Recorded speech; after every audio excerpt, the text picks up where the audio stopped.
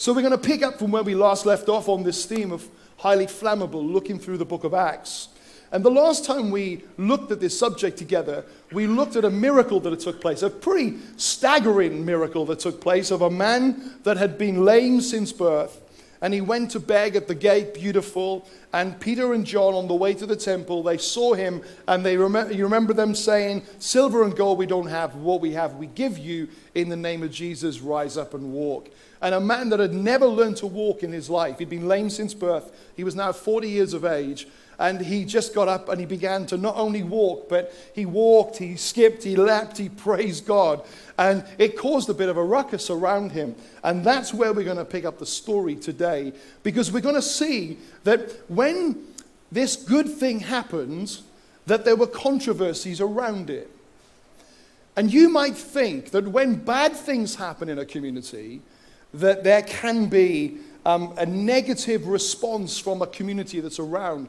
But I have noticed, and in this story we notice it, that when good things happen, there's still a sense of chaos that can come in a community in response to good things. We shouldn't be surprised when we find controversy on the back of good, righteous things happening. Good things can shake situations equally as much as bad things. Of course, they shake them for good reasons and good objectives. But that shaking causes people who are holding on to the things that are shaken to feel shaken themselves. And therefore, they do everything they can to stop that sense of vulnerability that they feel. Over the years, I've met family members who have gone absolutely off the wall because a member of their family has given their life to Jesus. A good thing has happened to a member of their family, and yet it has caused chaos in the home, the family. I've met people over the years that they've been in dens of drug taking, and one of the people decides to get clean, and those who are still in the den, they get, they've lost their friend now. A good thing has happened to their friend, but they've lost their friend. And they feel disturbed by that. I've seen people that one of their friendship groups finds lifelong love and decide to get married. And although it's a good thing and their friends are happy for them, it shakes the world of those who are in that friendship group, and it causes them to feel a bit shaken. Of course, everything that happens can cause an earthly response, but I want us to understand that when God does amazing things, it isn't just the impact on our emotions or on our families or on the circumstances that surround us. There is an implication in the spirit that causes a greater sense of disturbance than we even see in the natural. There is an enemy that we have, that we read that he was an angel in heaven, an archangel, and pride grew in his heart. He said, "I'm going to become like God." As a result of that, he was ejected from heaven, and he now roams the earth seeking who he may steal, kill, and destroy. And he started his rebellion with pride in his heart. And when we see that there are people that are clutched from his grasp, it impacts his pride. And he doesn't say, "Oh, well, another person got saved at Rediscover this week. That's okay, I've got many more." He doesn't say that. He says, "I am going to get them back." Do you know, it's not just about salvation, though. If you have a dream in your heart and you step out for the Lord, and you take a leap of faith into the promises of God, you might expect that the response to that is heavenly bliss and wonder and joy. The reality is, you have just picked a fight. And do not be surprised when it feels like all hell breaks loose against you. I want to bring this message this morning as we look at this story because I believe that God wants to do incredible, amazing things through ordinary people like you and like me. But when we step out for God, there is an attack, there is a full force of the enemy, and the Bible says we do not need to fear, but we do need to be aware of his schemes. And we read in this story that there was a chaos and a response to this man that had been healed of this physical condition. And we're going to look at this ruckus, this response, this chaos, this challenge that came up to the people of God in response to something going well. Let me ask a quick survey. Who has ever stepped out for God, and it may be as simple as going and giving a word to someone, or you feel a nudge of the Spirit to give someone a phone call and encourage them, and you step out and you feel great about it? How many of you have ever done that? Okay. Next question. How many of you have ever done that, have found that it feels like you can often get a fight back? Who's felt that? Look at all these hands. Keep them up a moment. Look at that.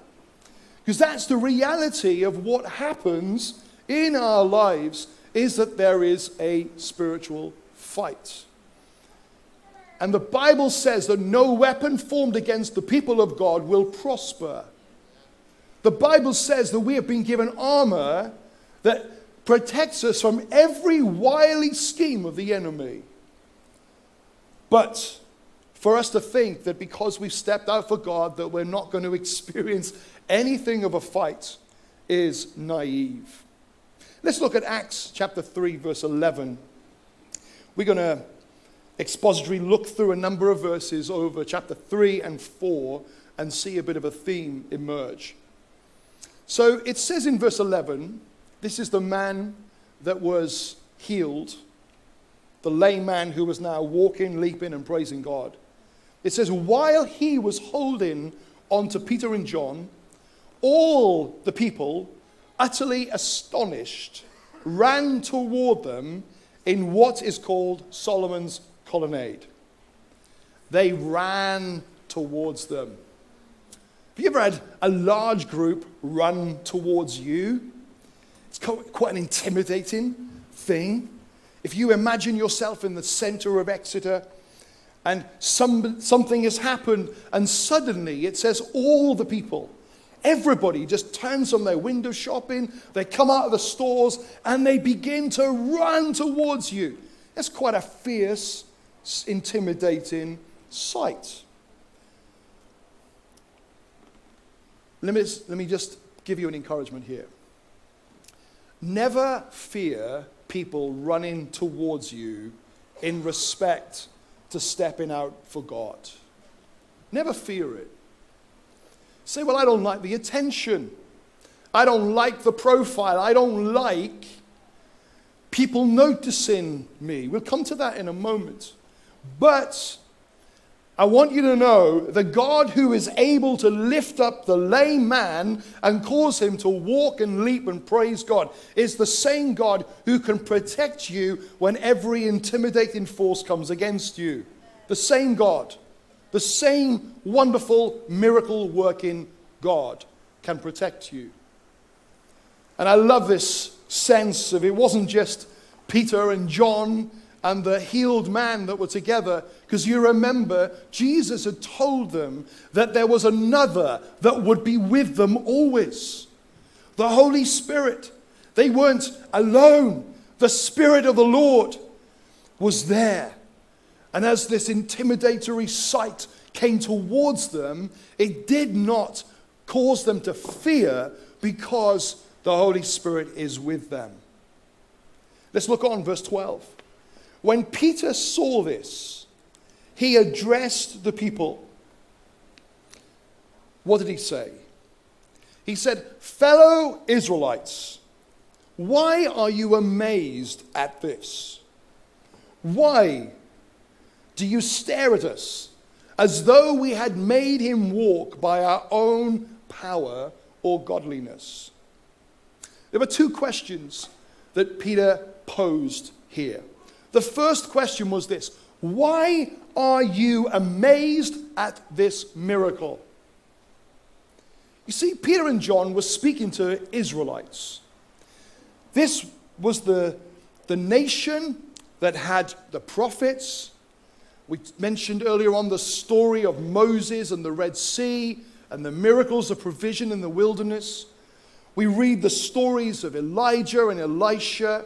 We read the miracles of Joshua walking around the walls of Jericho. We read miracle after miracle, story after story, provision after provision, and many of these miracles would have been told as stories. Also, you remember that it was only a few months previous that this same city would have been in uproar with large crowds of people following around this man called Jesus of Nazareth. And they were following him around and seeing incredible miracles take place.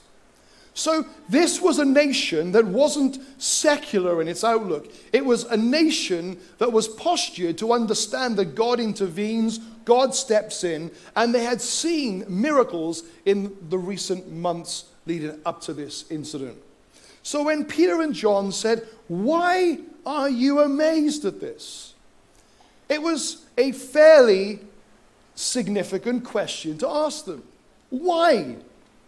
Why are you so stunned that somebody could have the intervention of God? Why? It was an undeniable miracle. Many of them had seen this man for many years begging, week after week, day after day, year after year. So it wasn't like they could say he wasn't really ill. They knew. They saw him for years, and now they're seeing him leap. They knew it was a miracle, so they couldn't deny that. And Jesus, among them, a few months previous, had been killed. And maybe that was it. Maybe that was the source of the miracles has now been killed. So they've ended. They've gone. They've stopped.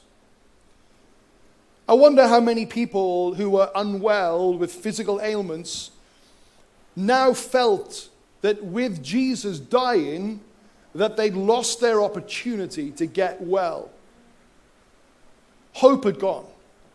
Conviction that this could happen had gone. But also, there were a lot of religious people around.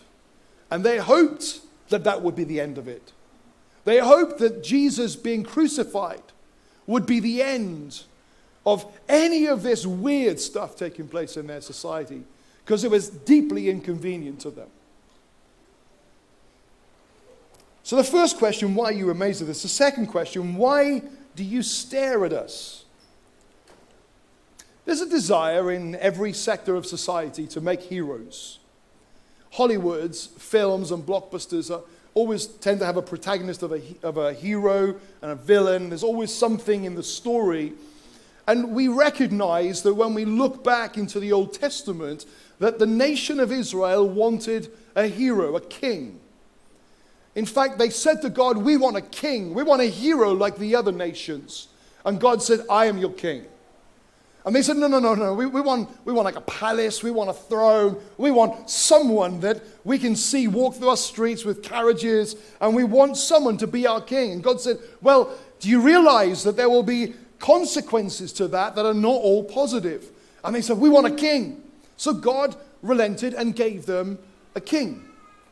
And we read much of the Old Testament is a story about the problems that those kings caused, the poor choices they made that led a nation into difficult situations. And we live in a society today where people want a king. I don't mean where you're royalist or not. I mean that there's a desire in all of our hearts to have heroes, people that we look up to. There's an understanding in British culture and the British media that the British media loves to make heroes and then loves to knock them down. But that's not just the media, that's us. That's all of our hearts. Today we have leadership crisis everywhere. In politics, in business, in government, in church. There's leadership crisis. And for a long time, people have sat elevated on thrones with titles, with accolades, and they've been the heroes of the story. And just in the last few years, there has been an increased awareness of the frailty of many of those heroes. There have been heroes that people thought were sort of untouchable. They were wonderful, that in Christian circles they were righteous.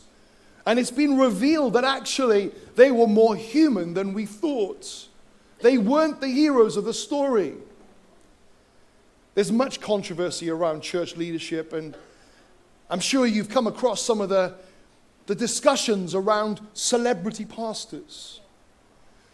That sense of how do people elevate themselves in such a way? But let me tell you how they elevate themselves. Because we want a king. Because we want a hero or heroes. And as a result of that, there are people who will then take those thrones, take those places. But God's design is always that you and I see him as our king. Him as our leader. He's the only one who will never fail and let us down. He's the only one who has no weakness and no frailty. And in all these conversations around how awful it is that we've got celebrity pastors in the world, with millions of followers on social media, with videos as soon as they put them out, and books as soon as they publish them, that they get sold in mass numbers, and they sort of talk about how awful a thing this is. But we need to recognize it's not just them, it's us. It's our desire to follow some people that have got skin on. Although the reality is that most of them are the other side of a YouTube channel. We can't quite touch them. We can't quite be in the same room as them a lot of the time. But there's a desire for us to have our heroes. And we're seeing churches across the world being rocked as they realize, whoa, this person is human. This person has a weakness or weaknesses. The two dynamics in such a situation is the propensity of the masses to want a king and the pride in the individual hearts to feel they have an entitlement to be the king. Entitlement is a horrible thing to see. I've seen some of, and I'm not going to mention any names, but I've seen some people who have previously been reputed as world leaders in terms of like Christianity and leading churches that are global phenomenons and so on. And I see them, after they've been stood down, appealing on social media and there's an entitlement. It's like, how dare you do this to me? Yeah. And pride is an awful thing. And I love Peter's response here. Because this could have been a moment to increase their social media following. This could have been a moment to be the catalyst of, hey, you're the new Jesus. Look at the crowds following you now.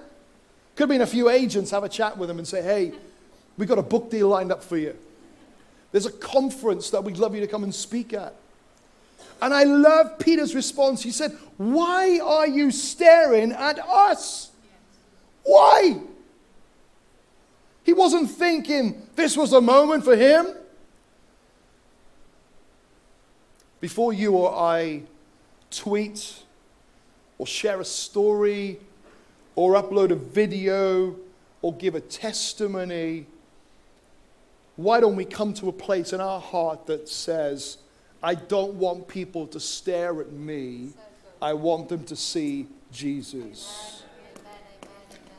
You see, the miracle they absolutely knew did not happen as a result of their own godliness and righteousness.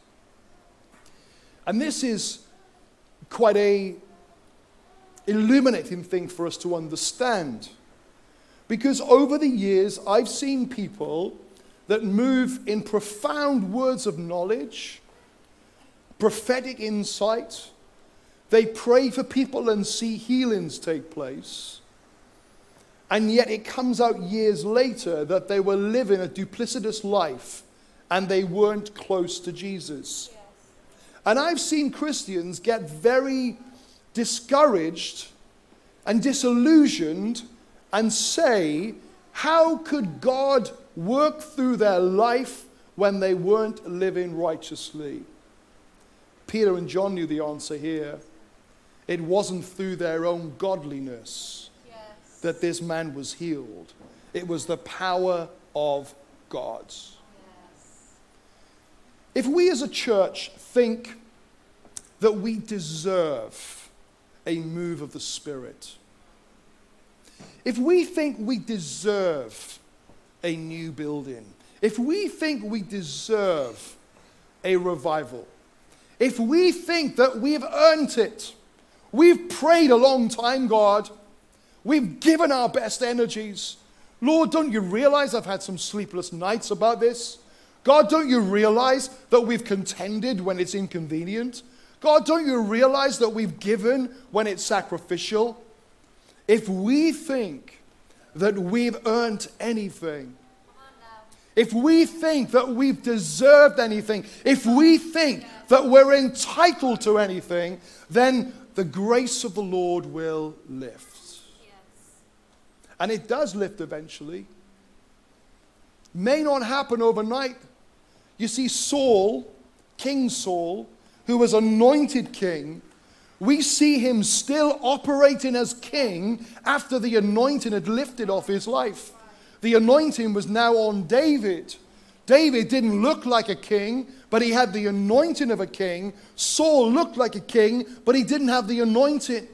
And we see that Saul's effectiveness begins to wane and diminish if we don't keep our hearts fixed on deflecting the attention off us and saying, why are you staring at us, Exeter? Why are you staring at us, Southwest? Look to Jesus.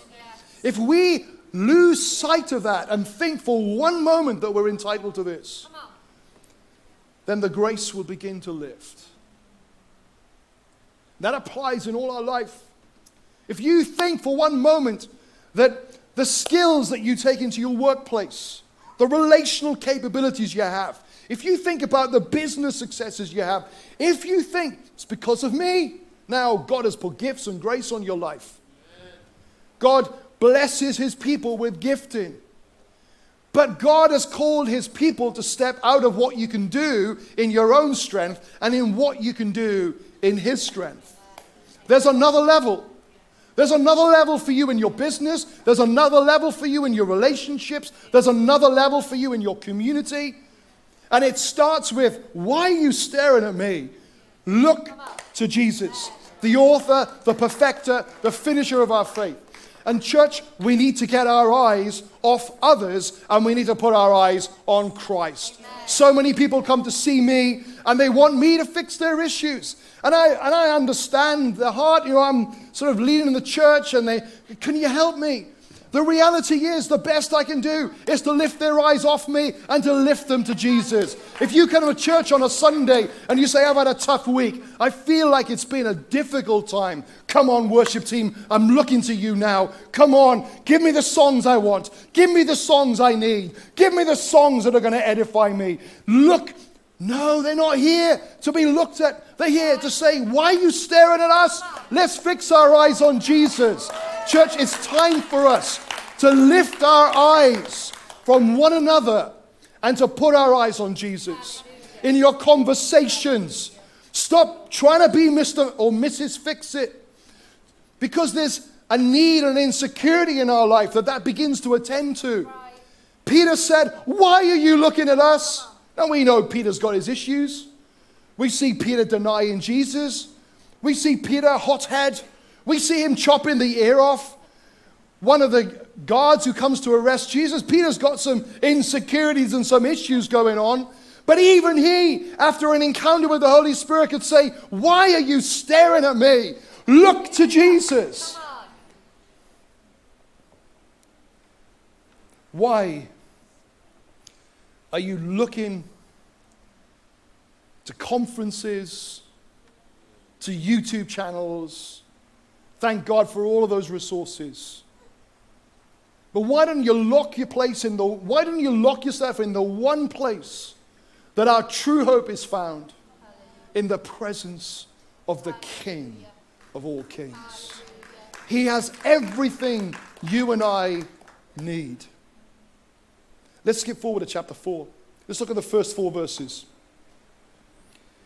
While they were speaking to the people, the priests, the captain of the temple police, and the Sadducees confronted them. So this is elevated now. The legal people were there. The leaders were there. And it said they confronted them because they were annoyed.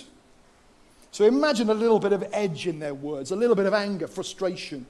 They were annoyed that they were teaching the people and proclaiming in Jesus the resurrection of the dead.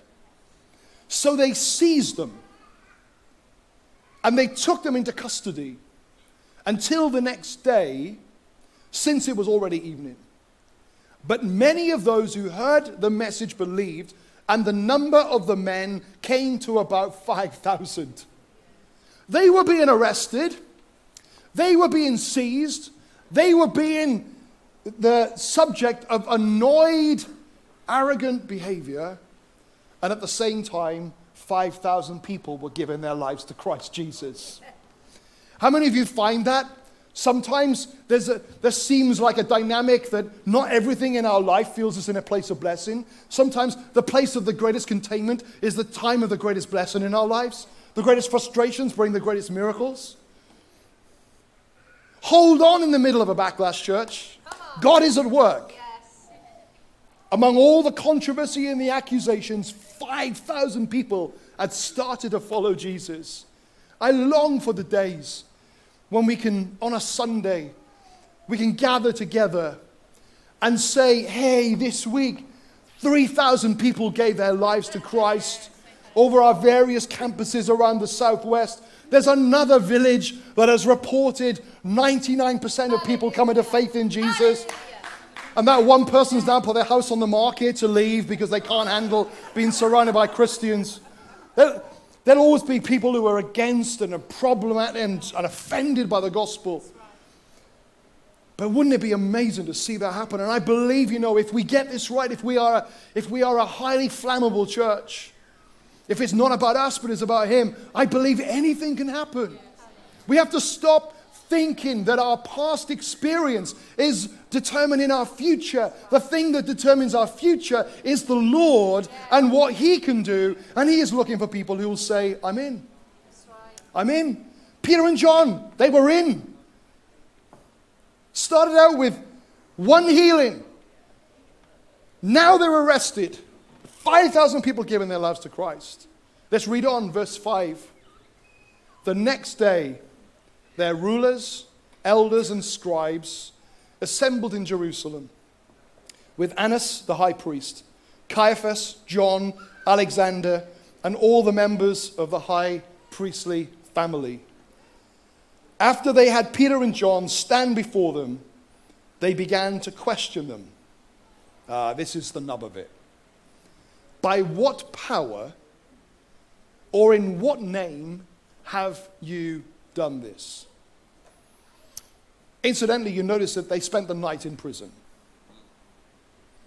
There are some stories in the book of Acts, and we'll come across these in later weeks, where people were released from prison. There was a time when Peter wandered out, thought he was dreaming, and he was delivered and set free from the prison.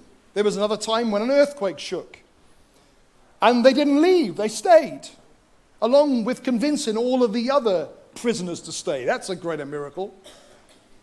But then there were times they were exactly where God wanted them.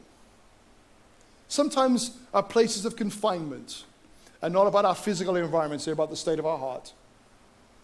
I think in that prison that night, they were thinking about this man who was walking, leaping, and praising God.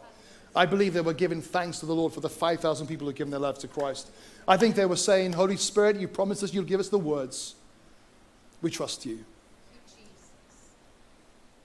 By what power or in what name have you done this? Now again, you remember that this is them addressing Israelites.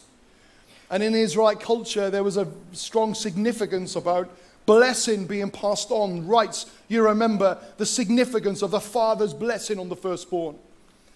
You see the desperate scenes of Jacob and Esau and how, he was tricked, father, and he gave Jacob the blessing, but Esau was like, have you got nothing left to give me? Have you got nothing left you can pour into my life?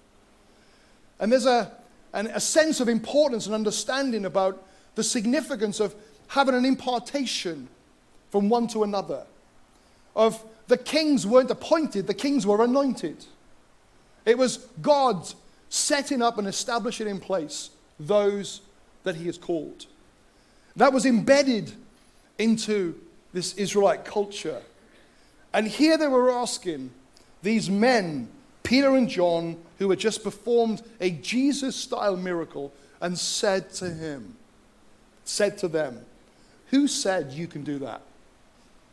Who said you can do that? Those are words I find the enemy says to me quite often. Do you hear those words? Who said you can do that? Who said? Did you get permission? I believe we're all called to be accountable to one another. We've got a wonderful team of people here. I'm so blessed by the safety, I believe, that we have in our wonderful elders and church session. Then we're part of the Elim churches. There's accountability to our Elim leaders, and there's safety, and there's balance, and there's checks. But all of us, we do what the Lord asks us. He anoints and appoints. And I hear these words regularly. Who said you can do that? A number of years ago when we began to think about planting churches across the Southwest, and for those of you visiting this morning, we got a vision that will be catalytic in raising up leaders to plant 100 churches across the Southwest over a 10-year period. When we began to think, how can we do that? We thought we have to invest in leaders. We have to invest in people. We have to help ordinary people do extraordinary things. And we can't just throw them in the deep end and say, learn to swim. We have to try and teach them to swim so that when they go in the deep end, that there's a sense of preparation for that moment. And we began to think about launching this thing called the Church Planting Academy. If I'm honest with you, even though I had a whole sense of God speaking, we talked about it as a team, produced a little video, and the video went out across Facebook and social media across the country, and it was in response to something we believe God had said, and that was, there are people all over the UK that I've called to plant churches in the Southwest. Call them in. But when that video went live, I heard those words. Who said you can do that? Whose authority do you have? What right do you have? Isn't it one of the most destructive and deceptive words of the enemy on the church? Who said you can do that? Church, it's time to break the power of the whispers of darkness over our lives. It's time to rise up. It's time to hear the words, the Lord has told me I can do this. The Lord has spoken. The Lord has promised. Who said you can do that? You see, we can have authoritative voices that get their authority from their education or from their learning. We see on news channels all the time, there might be a news story, and they bring someone who has spent years and got a PhD from a university to come and to talk as the expert. They have a voice that's authoritative on the subject. Then there are people who maybe have not done that through an academic way, but maybe they're tradesmen and they've learned how to construct things. And then they take an apprentice on, and with authority, they apprentice the other person. They pass on what they've learned with authority. But it says in verse 13, it says, when they observed the boldness of Peter and John and realized that they were uneducated and untrained men, they were amazed, and they recognized what? Being with Jesus. That they had been with Jesus. Hallelujah. That's all it needs. That is all it needs. To be with Jesus. They were bold, and they had authority, and they had wisdom, because the spirit of wisdom and revelation was alive in them by the power of the Spirit. We get our authority not by our theology degrees, not by how long you've served on a team in a church, not by how many sermons we've preached. We get our authority by being with Jesus. There are too many critics and there are too many know-it-alls. There are too many people who know the right words to say and the right thoughts to give and feel that as a result of having that natural wisdom that they have authority. But unless your words and your authority come from the power of the Holy Spirit, which comes from leaning into Him, which comes from pressing into Him, which comes from spending time with Him, you might have a position, you might have a title, but you do not have heavenly authority. What's in our hearts is more important than what's in our mouth. The motivation, the desires, the servant-heartedness, why are you looking at me? Look at Him. Spiritual authority doesn't come from position, appointment, ordination, or ambition. It comes from craving to spend time with Jesus, to be fully surrendered and filled with Him. Let's look at a few more verses before we close. It says, after they ordered them to leave the Sanhedrin, they conferred among themselves, saying, what should we do with these men? For an obvious sign has been done through them, clear to everyone living in Jerusalem, and we cannot deny it. But so that this does not spread any further among the people, let's threaten them against speaking to anyone in the name again. So they called for them, and they ordered them not to speak or teach at all in the name of Jesus. Another question they asked was, what shall we do with these men? What arrogance! People, governments, political ideologies, philosophies, atheists, media have often asked this same question. What are we going to do with them? The church does not fit our narrative. It does not fit our design. It does not fit our philosophy. What are we going to do with them? Like as if they have any power. Come on. Hallelujah. Like as if they have any authority over the church of Jesus Christ. Hallelujah.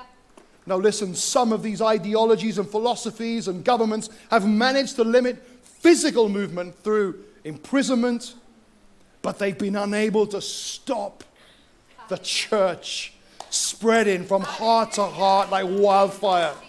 Because there's nothing can stop the name of Jesus advancing through the world. They might be able to stop our gatherings through persecution. They might be able to remove our platforms by closing our social media accounts down. But no one can stop the gospel of Jesus Christ advancing throughout the earth. This gospel will be preached to the ends of the earth. The glory of the Lord will cover the earth like the waters cover the sea. So they said this, let's threaten them against speaking to anyone in this name again. I wonder how many of us need someone to actually threaten us to get us to stop talking to people about Jesus. Many believers today have acceded to such a wish without any threat over their life whatsoever. And the church is silent. We're so disguised, blended. We so don't stand out any longer. Like we don't wear cheesy t-shirts anymore. We don't wear Jesus sandals with long socks. Sorry if you got those on this morning.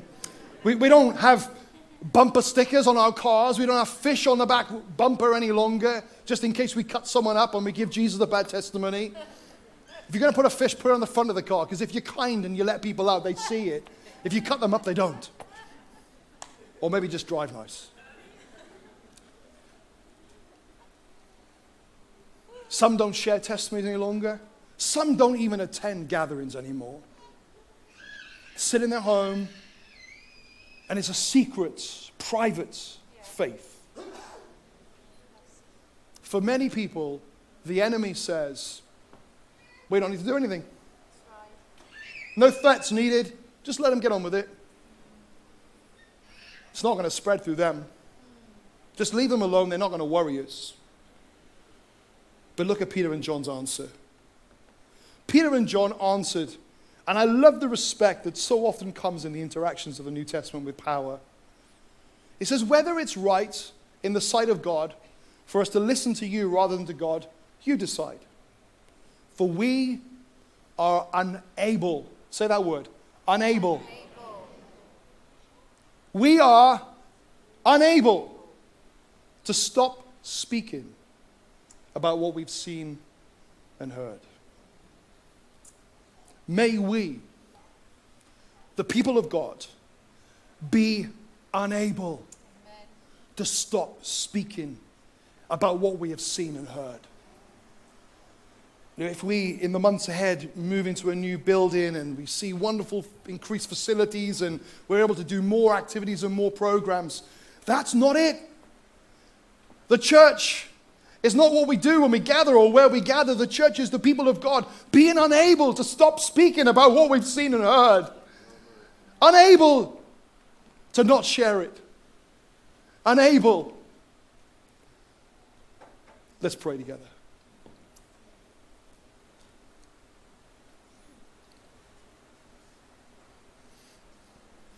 Maybe you're mindful of threats that sit over your life.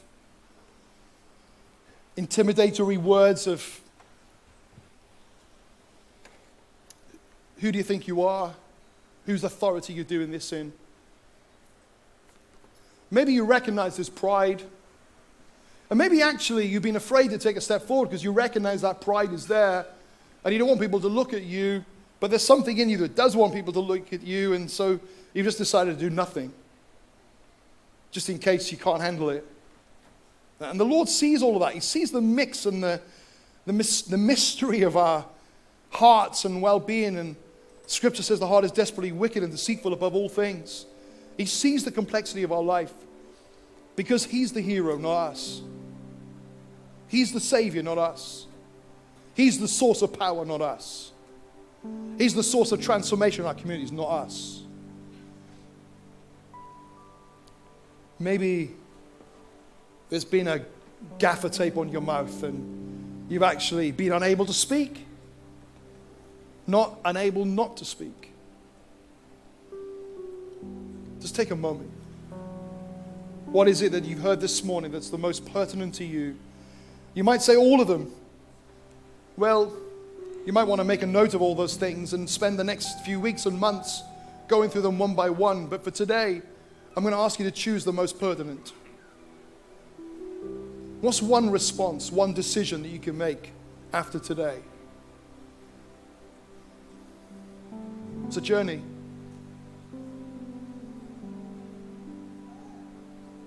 Holy Spirit, I pray you come and you bring comfort, encouragement, strength, courage to each of our hearts in order to step forward in whatever way you've called us to step forward.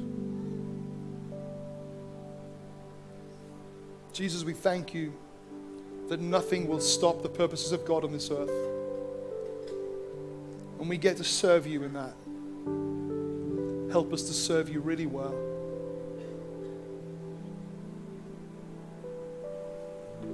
Hallelujah. Thank you, Jesus. Your goodness and your kindness. I don't know everybody here, maybe there's some people here this morning that have never received this transforming message of Jesus. See, that man in the story was lame. He was unable to walk in the physical, but until we know Jesus, we're not able to enter and rise up into the things that God has for us in the Spirit. But it requires us to come to a place of acknowledging our need of Him. And our need is largely around the desperate shamefulness of our lives, the sinfulness.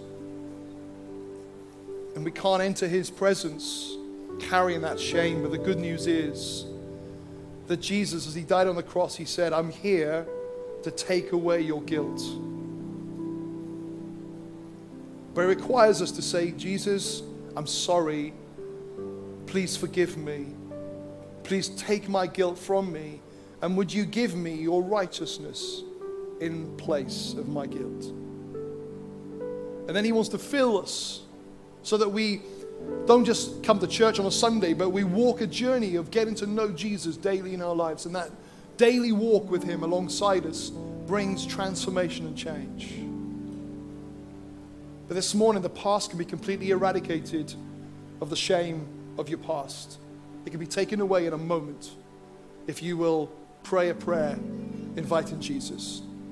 So would you just join me, everybody, in praying this prayer? Would you pray it out loud to encourage those who may be saying it for the first time? And it goes like this. Jesus, I thank you that you gave your life on the cross for me. I'm sorry I've left you out of my life and I've made a mess. Please forgive me of all the mess in my thoughts, the mess in my attitudes, and the mess in my actions. Please wash me, cleanse me on the inside, and fill me with your righteousness. And also fill me with your Spirit, that I might follow you all the days of my life. In Jesus' name, amen. Amen. Hallelujah. Hallelujah. Listen, we could ask you to close your eyes now and say, if you pray that prayer, then gently put it up and no one will see it. But this is a family. We're not just a group of snotty people. We're a family of ordinary people who have experienced the extraordinary God changing our lives. And I know that if anyone in this room prayed that prayer for the first time, that everyone in this room would give you the biggest welcome if you put your hand up and said, yeah, that was me. So anybody this morning prayed that prayer for the first time? Come on. Amen. Come on, let's welcome these with our hands raised.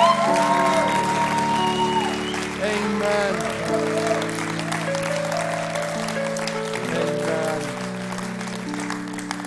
Amen.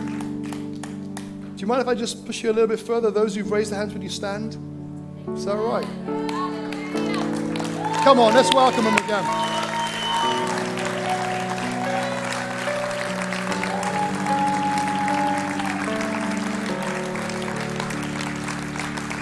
And come on. Could we just reach out our hands towards them? Lord Jesus, thank you for these precious young men and women. Lord, we pray that this won't just be a moment where they remember doing something, but it's be a moment they remember the love of God just transforming their hearts and their lives. And I pray that you will know the love of God. Like, it's a love you've been searching for all your life. And it's a love that you can only find in Him. And I pray that you'll know his love all over your lives. So bless them, Lord, we pray. Bless them. In Jesus' name. Amen.